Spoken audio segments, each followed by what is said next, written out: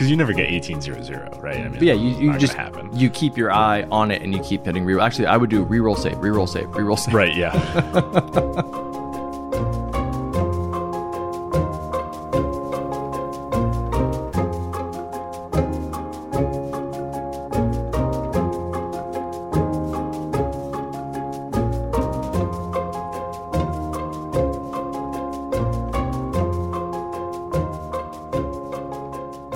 Live from the Mundangerous Random Number Generator in New York City, I'm your host Shane. And I'm your host Ishan. And welcome to episode 143 of Total Party Thrill, a podcast for game masters and players where we discuss our campaigns in order to inspire yours. In this episode, we're letting the dice dictate our future as we discuss random character creation.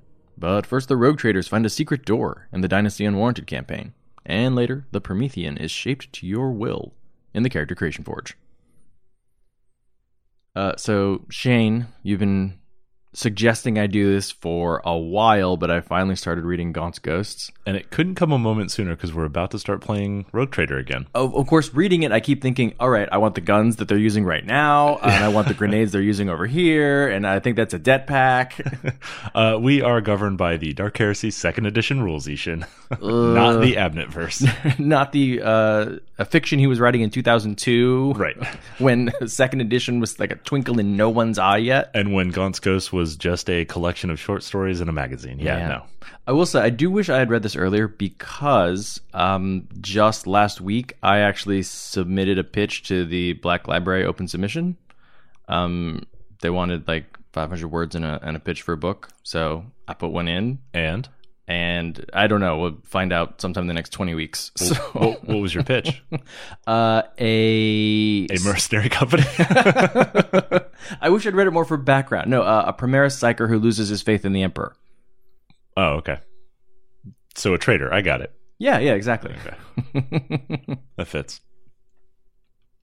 All right. Speaking of turning your tail and running, Shane, where are we in the Dynasty Unwarranted campaign? So the Dynasty Unwarranted campaign is our Warhammer 40k Rogue Trader game played using Dark Heresy 2nd Edition rules by Fantasy Flight Games.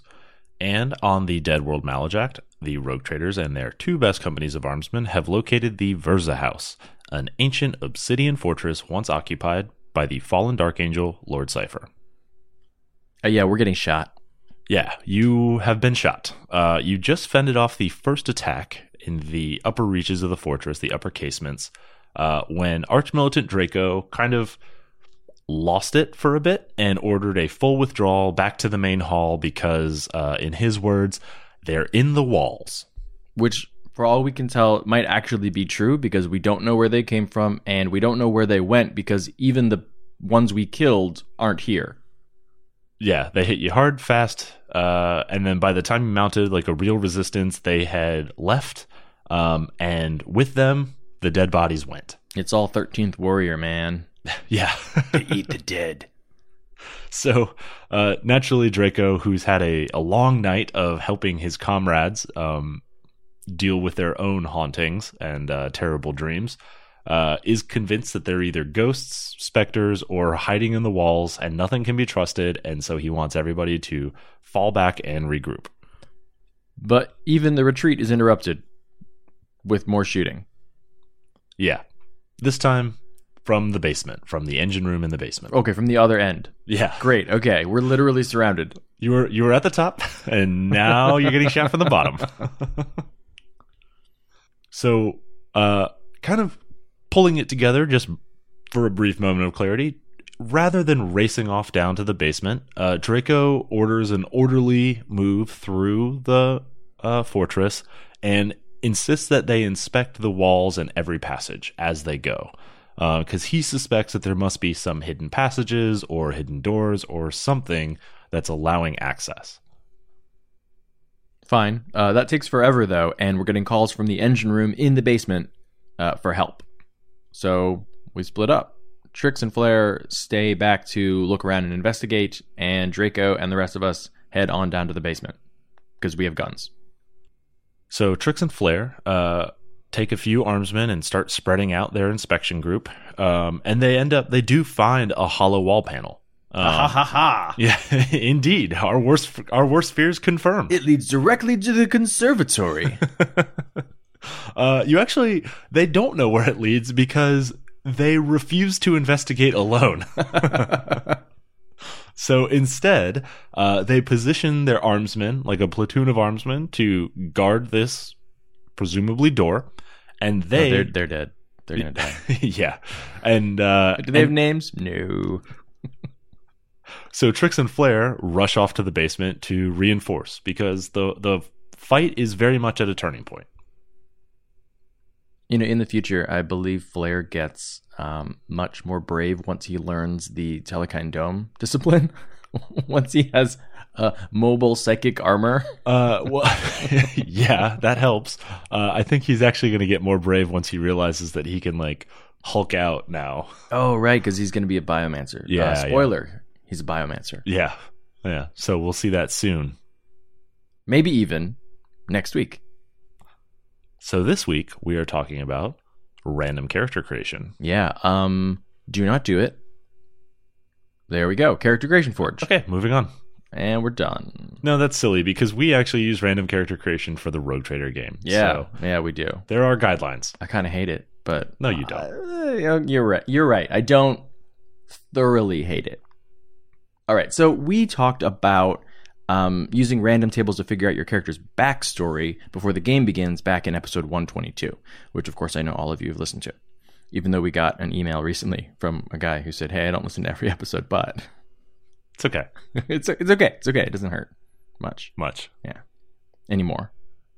Okay, but today we're talking about the much more common practice of randomly generating your character's statistics. That's ability scores, which I think is the thing that's probably the most common, but also hit points, gear, things like that. And this is an argument, to do or not to do, that has raged for decades, literally decades, between players and their GMs, between me and my GMs, between random strangers on the internet, between me and random strangers on the internet. You feel very passionately about this. I do. But today, this episode is about if you're going to do it or if you are forced to do it, how to make the most of it. Because some people love it. Some people hate it. And it has spun out dozens of different variations on how exactly you use the dice to figure out your character's abilities. Yeah, so let's take a walk through history and remind ourselves how we got to this point. How did we get here? Where did we go wrong? Well, the first place we went wrong is that Gary Gygax originally didn't give us a way to do this, and people just had to infer it in the very first edition of D&D. Yeah, like when you got damage ranges that were just, number to number and no specific way of how to generate that random number. Yeah, exactly. Right, fireball, 6 to 36. Okay. I guess it's 66, but that's not a flat curve. So what if I can actually roll a D40? Yeah, D40 minus 4. 2D20. Min 6, max 36. Okay, so in original D&D, circa 1974, if you look in Men and Magic, you get your 6 ability scores, which I think are strength and then intelligence in some other order. It's 3d6 down the line, but you don't get to roll it. Your GM rolls the numbers. Of course. The most trustworthy person to roll it. Yeah. I gave you some balanced numbers for your sheet. Right. You're terrible at everything because, you're playing yourself. Then by the time AD&D comes around, the main convention was rolling 4d6 and then dropping the lowest score. So that gave you your still a range of 3 to 18. But then you could arrange those to the stats that you wanted. That was method number 1. Then there are a bunch of others that began the tradition of ridiculous methods to rein in the randomness of just 46 drop the lowest. Yeah, everything is trying to get towards the center. Yeah. I still want to roll, but I don't want it to be too dangerous. Right, because I don't want to be I don't want to be lame and not roll. I accept the dice, but only if the dice are capped to this playable range. Yeah, if I happen to roll really well, then then I'll take it. Yeah. I earned that. Right. Look, it's on my side. So you could do things like rolling 3d6 12 different times and then pick the best 6 results and then arrange those in whatever order you wanted. You could also roll all of your stats in order, but roll 3d6 6 times for each stat and then keep the highest. Or you could do things like roll 3d6 down the line and generate 12 different sets of 6 ability scores and then pick the set that you like the best. I've heard all of these in different variations for, people who are arguing over, I hate rolling stats. Well, what I do when I have my players roll stats is here's 5 different steps, and some permutation, and then you take the absolute value, and then there you go. Right. Yeah. Then around 2nd edition, something weird happened. We went back to 3d6 down the line as method number 1, the default. Yeah, I feel like in 2nd edition, everybody did 46 drop lowest, though, like as a matter of practice. Totally, because I think at that point, there were enough people playing being like, 3d6 down the line is bad. Sucks. Yeah. I would like to do cool stuff, please. I would like to do literally anything. And then later on in the AD&D life cycle, the 2nd edition life cycle, we got the skills and powers books, which for the first time introduced point buy. Well, kind of. Sort of, kind of, yeah. Because you could buy the stat, but remember you had to roll for your 18 strength because strength had the D100 roll associated with it. Oh, Jesus, you're right. There was also that. And also, it didn't scale. Things didn't get more expensive. You just had 75 points to distribute however you wanted. There you go. So it was almost like you must min-max. Why would you not? Right. Okay, and then 3rd edition, we're not going to deal with. There's point buy. There was rolling. Yeah, that's when we got a concept of the standard array and different things, and now we are where we are, where I think most people are probably point buying per the PHB.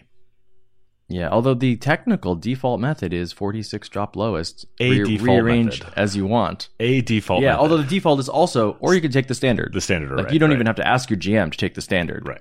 At least in 5th edition. Now, that all seems super complicated. Shane, why would anyone subject themselves to this? A little bit of tradition, a little nostalgia for the old days of like huddled over your dice in your room, rolling up your characters and seeing how good or how bad they would be. Yeah, that's right. That's how Mom generated her ability scores. That's how Grandma generated her ability scores. Okay. Back in the Depression, they rolled 2d6 down the line.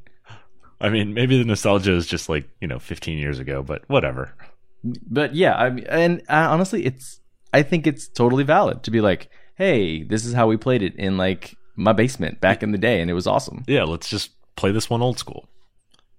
I think there's also an element of like the gambling, high risk, high reward sort of outcome, right? Like it's worth maybe having a worse character for the shot of having that like right tail super high roll.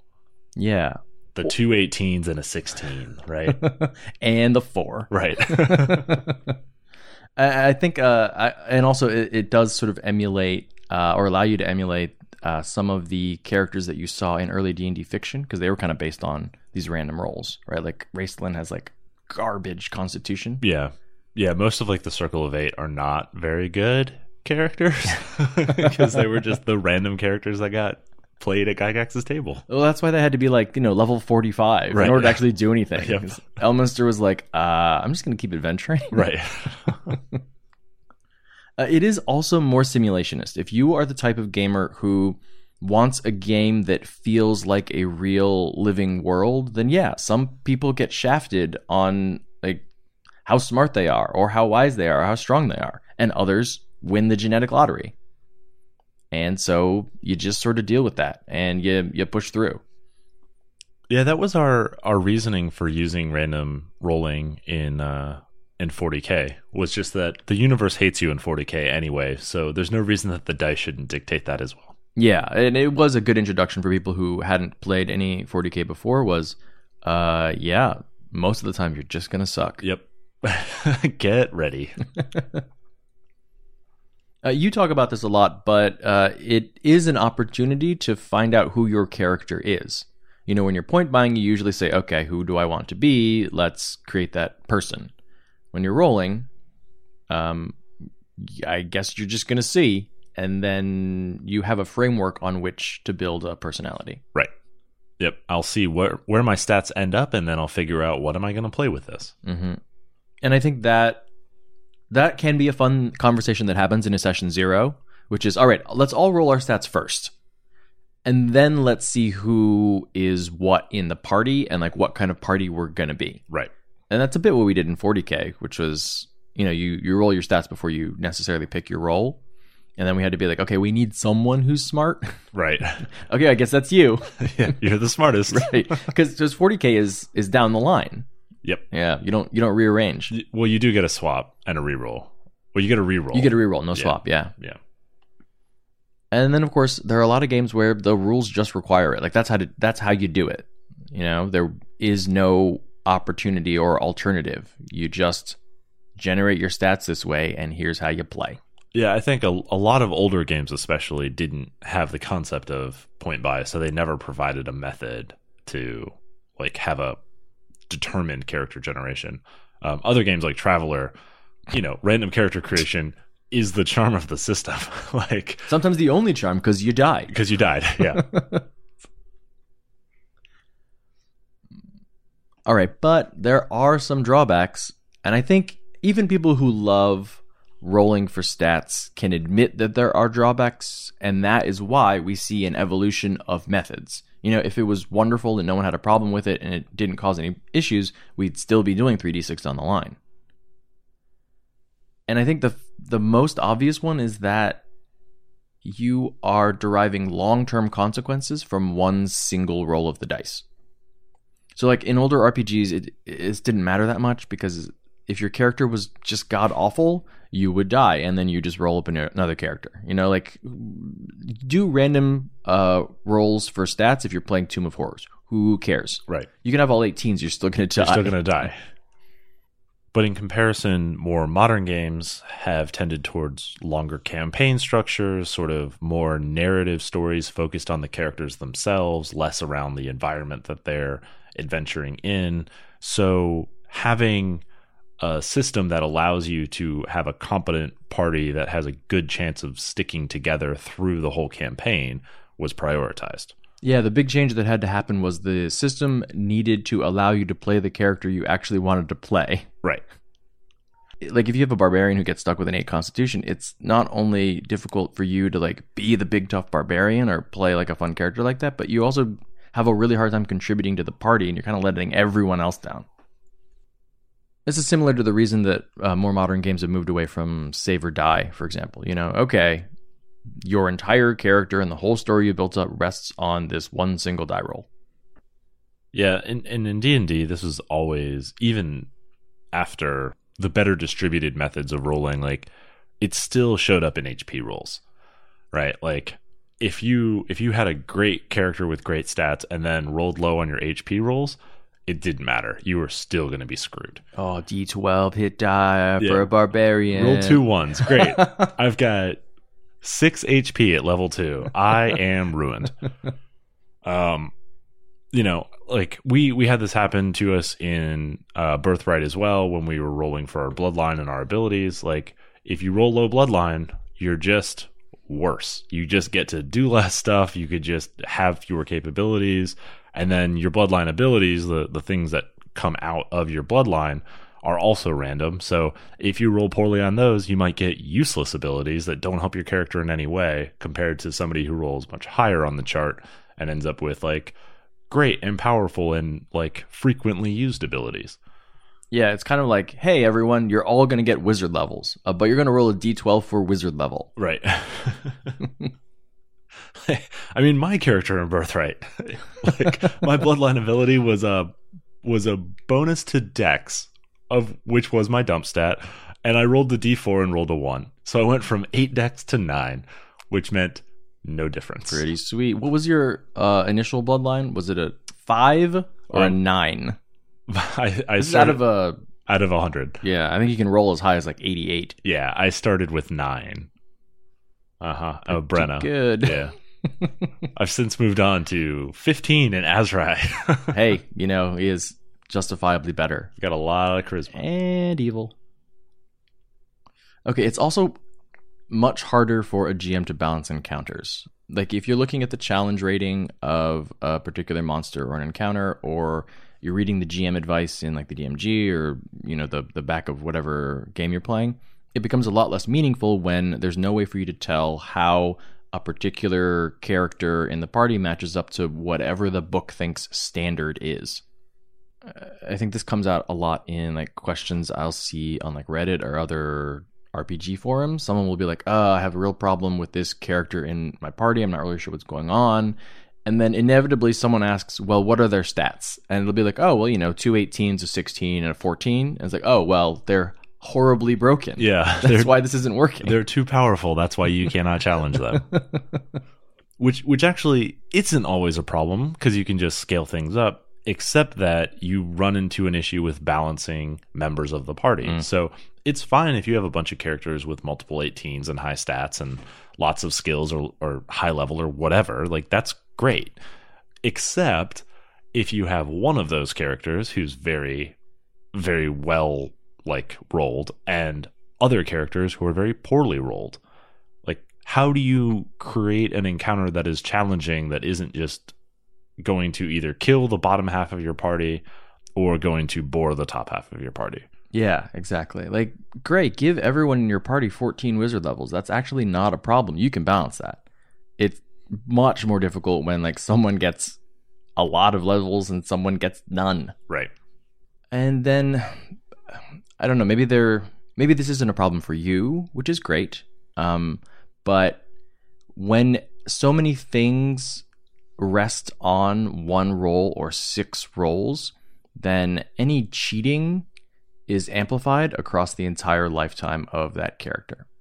I have heard a few actual plays who I will not name, where I keep thinking, how are they getting such high results all the time? And then it turns out that they have like multiple scores above 16 at like level 6. I'm like, well, okay, you all must have rolled for stats, but those are highly unlikely stats. Are you saying that sometimes RPG players will cheat on their stat rolls? I'm saying if you are someone inclined to cheat. Because I have definitely done this. Look, the time to cheat is on your stat rolls. I started playing D&D when I was like 12. So I have cheated the shit out of it. Well, you get the most bang for your buck. Yeah. That's all I'm saying. Well, I mean, the first time, like, most of my experience with D&D as a kid was rolling characters, right? So who was I affecting by cheating? It was much more satisfying to see a 14 than a 12 on my sheet, you know? That +2 it helps me. I agree with you. And one of the reasons I like point buy is it feels like, okay, I gave up something for that. Right. You know? But yeah, like even playing like Baldur's Gate. Oh yeah, I definitely rerolled stats. Oh god, yeah, hundreds of times. Yes, of Why course. would I play this game if I were not good stats? And even if you're not someone who cheats normally, the temptation is extraordinarily strong. I highly suggest if you are rolling for stats, everyone do it in the middle of the table, out in the open, one at a time. Because it's pretty easy to obscure when everyone is rolling 6 numbers. Yeah, and it's also easy to be like, oh, that die was cocked, or oh, this is like the only thing I need for my character to work how I want it to, and like this random roll just blew up my character. Like, oh, what's the harm in re-rolling it? Like, I just need it to not be a 4. I just need to get like to an 8, and I'll be good. You know, Paylor is watching. Yeah, I know. He knows. He knows what's happening. You're gonna roll 1s from here on out, kid. Just on fire spells. All right, so we're going to do random character creation. What are some ways to implement this reliably and safely? Yeah, you still want to have fun rolling the dice? Great. Have everyone use the same set of stats. Okay? That way, nobody is getting shafted over everyone else. You can still balance things, but there's still the excitement of rolling. And there are a couple ways to do this. You can have the party generate all of those together. I kind of like the idea of you have 6 players. Great. Everyone rolls one of the stats. Yeah, you've got 10 players. Great. Everyone rolls one of your Dark Heresy stats. Done. Don't play Dark Heresy with 10 players. Right. And then, rearrange as you see fit, right? Or the other thing you can do is just have everyone select from the same pool of stats. So, great. Everyone rolls 3d6 down the line. Okay. Let's take all of those sets of stats, put them in the center of the table, and anyone can use any of those sets. Mm-hmm. Yeah, so if there is one really high set, everyone can end up using that. If there's a handful of sort of medium sets, you can choose which one fits the concept you're looking for. Exactly. And you could even, it could be that like one set is terrible but has 118. If you decide, you know what, I'm going to be like the wizard, all I care about is my intelligence score. Like, great, that's Perfect. Yep. Mm-hmm. It's also helpful if you allow rearranging stats so you don't tie the roll into the specific slot, right? Like as long as all of your ability scores fit, then you're okay. Yeah, we talked about this in the Dark Heresy game that Jim ran, where you were a psyker and I was your untouchable brother. In order to actually play those characters, like with the mechanics of the game, they both have to have high willpower. But Dark Heresy is not the kind of game where you can be like, all right, I want to make sure that I have this good stat. You don't place them, you roll down the line. Right. And you get one reroll. But Jim was like, all right, tell you what. If you get crappy willpower, then you can swap it with one other thing. Right. That changes very little. The vast majority of the ability scores are still very random. All it did was make sure that we could play the awesome concept we came up with, because it was an awesome concept. I mean, it was awesome for us. It was less awesome for Jim. What do you guys do? We hide in the Chimera and we lock the doors. We look out for number 1 and number 2. Number 1 and number 2. Yeah. Okay. If you are going to try to fly high and go for those great rolls, you can just make sure that everyone's using a net. So 3rd edition allowed you to reroll all of your stats from scratch if the sum of the modifiers was too low. Which brought around my favorite piece of character generation in 3rd edition, which was, oh no, I've rolled crappy so far. Well, let's hope I keep doing it. Right, come on, ones. I don't want to accidentally hit the threshold. Right. Nothing is worse than netting a +2. Right. All 11s, that technically counts. Yeah. In 5th edition, the rules as written say that you can choose to use the standard array, but it implies that you need to do that before you actually roll.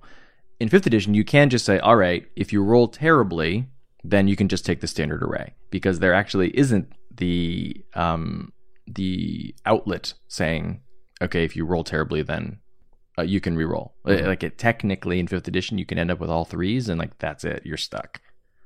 And I'd say this is the same thing for hit points. Like, don't roll for hit points, but if you have to, then you can say, all right, you roll, and then if you get a 1 or less than average, right, less than the median that you could have rolled, then you take the average or some sort of standard hit point gain. You can even be like, great, if you're rolling a d12, the lowest you can get is like a 4, even though that's still low. Right. So another thing you can do as a GM is fix it. If there's an imbalance or if some character is getting hampered by this. You've got magic items, you've got equipment, you have special rewards and that type of thing that can help elevate a character who has fallen behind because of poor dice rolling. Yeah, like there are gauntlets of ogre power. Those exist. I think they're uncommon. Mm-hmm. Throw one of those into the mix, or make sure that the character who desperately needs it is the only one to find them. Right. And I think there are plenty of characters in fiction who have a signature item that they never ever part with and never take off. I don't think Wonder Woman ever takes her bracers off. Right. Another thing is to just play a game with more characters in it, right? Like let the law of large numbers sort of level the playing field by playing a meat grinder. If characters are dying frequently, then any given character's low stats is less important. Yeah, and then if you end up with a character that has low stats who has survived, that's actually kind of cool. You've lucked out enough. And so let's see how far this guy can get. Right. You can lean into it like we do in Dark Heresy. Like we said, the game expects you to fail. But if you look at the mechanics of that game, there are many, many, many ways to boost your typically garbage chances of succeeding at anything. You can get boosts of 60%, which I guess translating to a D20 system would be like plus 12. Yeah, I mean, that's the challenge of that system specifically, is that it's not readily apparent how much of your average bonus should be on a roll. But it needs to be plus 20, plus 30 pretty regularly to feel remotely competent. Yeah. And the game expects that you're going to be working in tandem with other people because in the fiction, you can't do anything alone. Exactly. No, this is a team versus the world kind of game. And you can also finally take a step back and figure out if it is randomness that is causing your fun or if it can be found in some other way that doesn't need to then be mitigated. You can have the same goals, but often those can be achieved by point buy or static gains in the same way. Like the argument I see a lot is, I don't like to use point buy because I like the chance of getting a really low stat, and then I can roleplay that. I was like, well, okay, you can roleplay any low stat that you want. You can also just buy a low stat.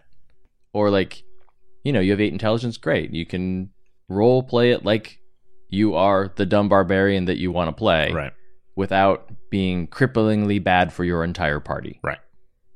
So another place where randomness typically takes over characters is in the rewards for an adventure. Like, especially old school modules had all of the treasure tables and those types of things. But even recent adventures give you a random amount of gold or a random amount of loot. Yeah, and that can have really strong effects on the party. Like, most magic item tables are really heavily weighted toward longswords. So, okay, now your party's gotten a bunch of longswords. So I guess you're either selling them or like a reasonable simulationist group of people would say, wow, we keep finding longswords. Maybe I should learn how to use a longsword. We should learn how to do this, yeah. Yeah. Which is what you did in Dark Heresy. Yes. Flair wanted a force sword, but he got a force staff. So guess who learned how to use a staff? And I think that's fine for your capstone weapon, right? Like, oh wow, it's a hammer. Okay, I can learn how to use a hammer. But if for 4 levels you've been the spike chain fighter or the bow fighter, which is super normal. It is not weird to be like, I'm an archer, but I think there's one magic bow in the entire Dungeon Master's Guide in 5th edition.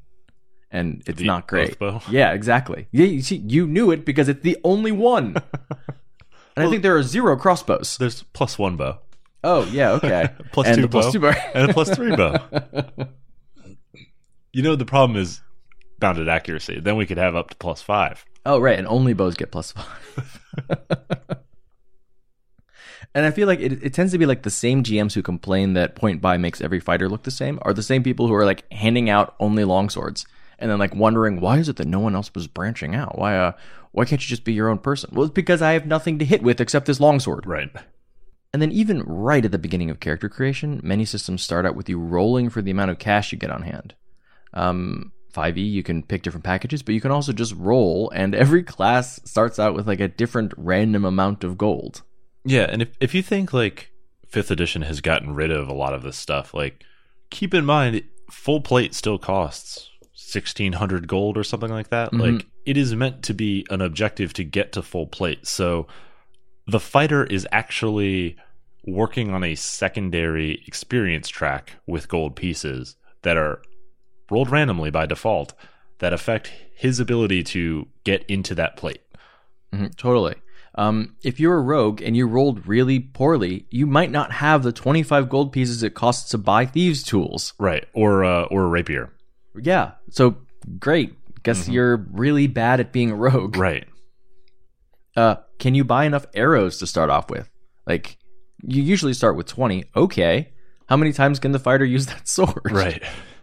Yeah, it's a weird vestige that this is still in D&D given how much randomness has been stripped out of it. Why? Why is equipment still beholden to this old system of how much can I save and scrounge and whatever? So just keep that in mind. In the early levels, it really impacts survivability. Or do what I think most GMs do, which is let them start with what they want. If it's not magical, it's probably not a problem. Or at level 3. Right, yeah. Oh, unless you have players like us who are like, well, this galleon is non-magical. Right. We have 8 tons of wood. What do we do? Yeah. I would like to buy corn futures.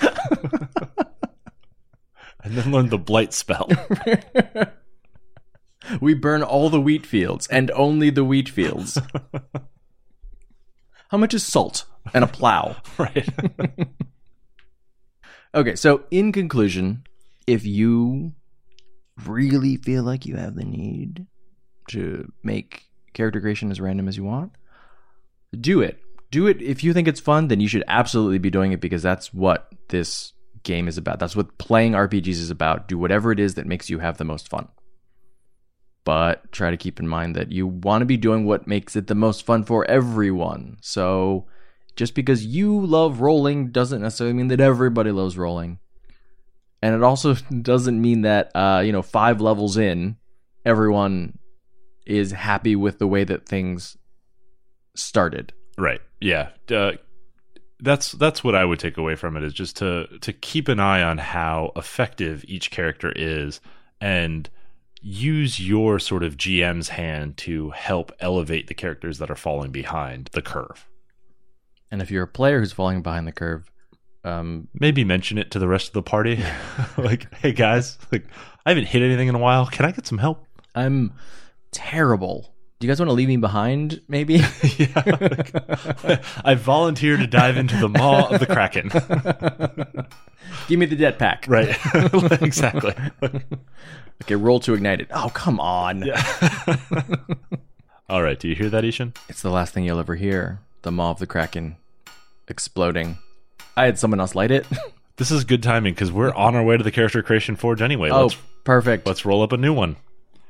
Before we do that, let's talk about how our listeners can get in contact with us. We do love hearing from you. You can tweet at Shane at Mundangerous. That's MUN Dangerous. And you can tweet at Ishan at Evil Sans Carne. That's malice minus meat. And you can tweet at the show at TPTcast. You can also email us at totalpartythrill@gmail.com. And you can find us on the web at www.totalpartythrillcast.com. We're also on Facebook and Instagram at Total Party Thrill. So this week in the Character Creation Forge, we are building the Promethean. Yes, you have ended up with a misshapen lump of clay. You've been handed 2 4s, an 11, which is the high point, and a couple of 6s. Oh. What do you do? That's actually going to be a problem, because we can't multi-class. It won't be a problem. Good sir, you are playing the Promethean. Actually, play a Moondruid, just play a Moondruid 20. Yeah, exactly. Yeah, done. Yep. But that's not really a build. Right. So we bring you the Promethean. Because if you did get forced to roll for stats, there's no option for re-rolling in 5th edition. You got to select the standard array ahead of time, and some GMs say, that's too bad. Okay, so how are we going to bail ourselves out with the Promethean? Oh dear lord, we are playing Samurai Fighter 12, Mastermind Rogue 8, which is crazy. So to do this, we only need 13 decks. That's right, and remember, you can start with 3 decks and be a fighter. Right. You just can't multi-class out of it until you get to 13, but you just got to run for 13. Start Elf or Halfling or something like that. Elf is good because in 5th edition, having crappy stats doesn't affect your speed, so you're still going to move at 35 if you're a Wood Elf, right, which is great. Halfling has Lucky, which will be really good for you. Right. However, you can't use longbows. You're stuck with short bows. Right. Or crossbows. You could also do Variant Human and take any feat that gives you a +1 to Dex. So in any of those cases, you end up with a +2 to Dexterity. So the minimum Dex is going to be 5 that you're starting with. Perfect. We've already solved 20% of the problem. There we go. It's no big deal because at fighter level 1, you get Archery Fighting Style, which is a +2 to attack. Perfect. Which you desperately, desperately need. Now, we can't be sure that we've got good constitution or hit points. So No. we're gonna use Second Wind from Fighter as well to give us a little boost in the middle of combat. Oh yeah, and every hour anyone else is spending any time, that's an extra D10 +1 hit points. Correct. You will eventually get extra attack, which is great because most likely you're going to be missing a lot. So attacking more times is good. Eventually you'll even get 3 attacks. Right.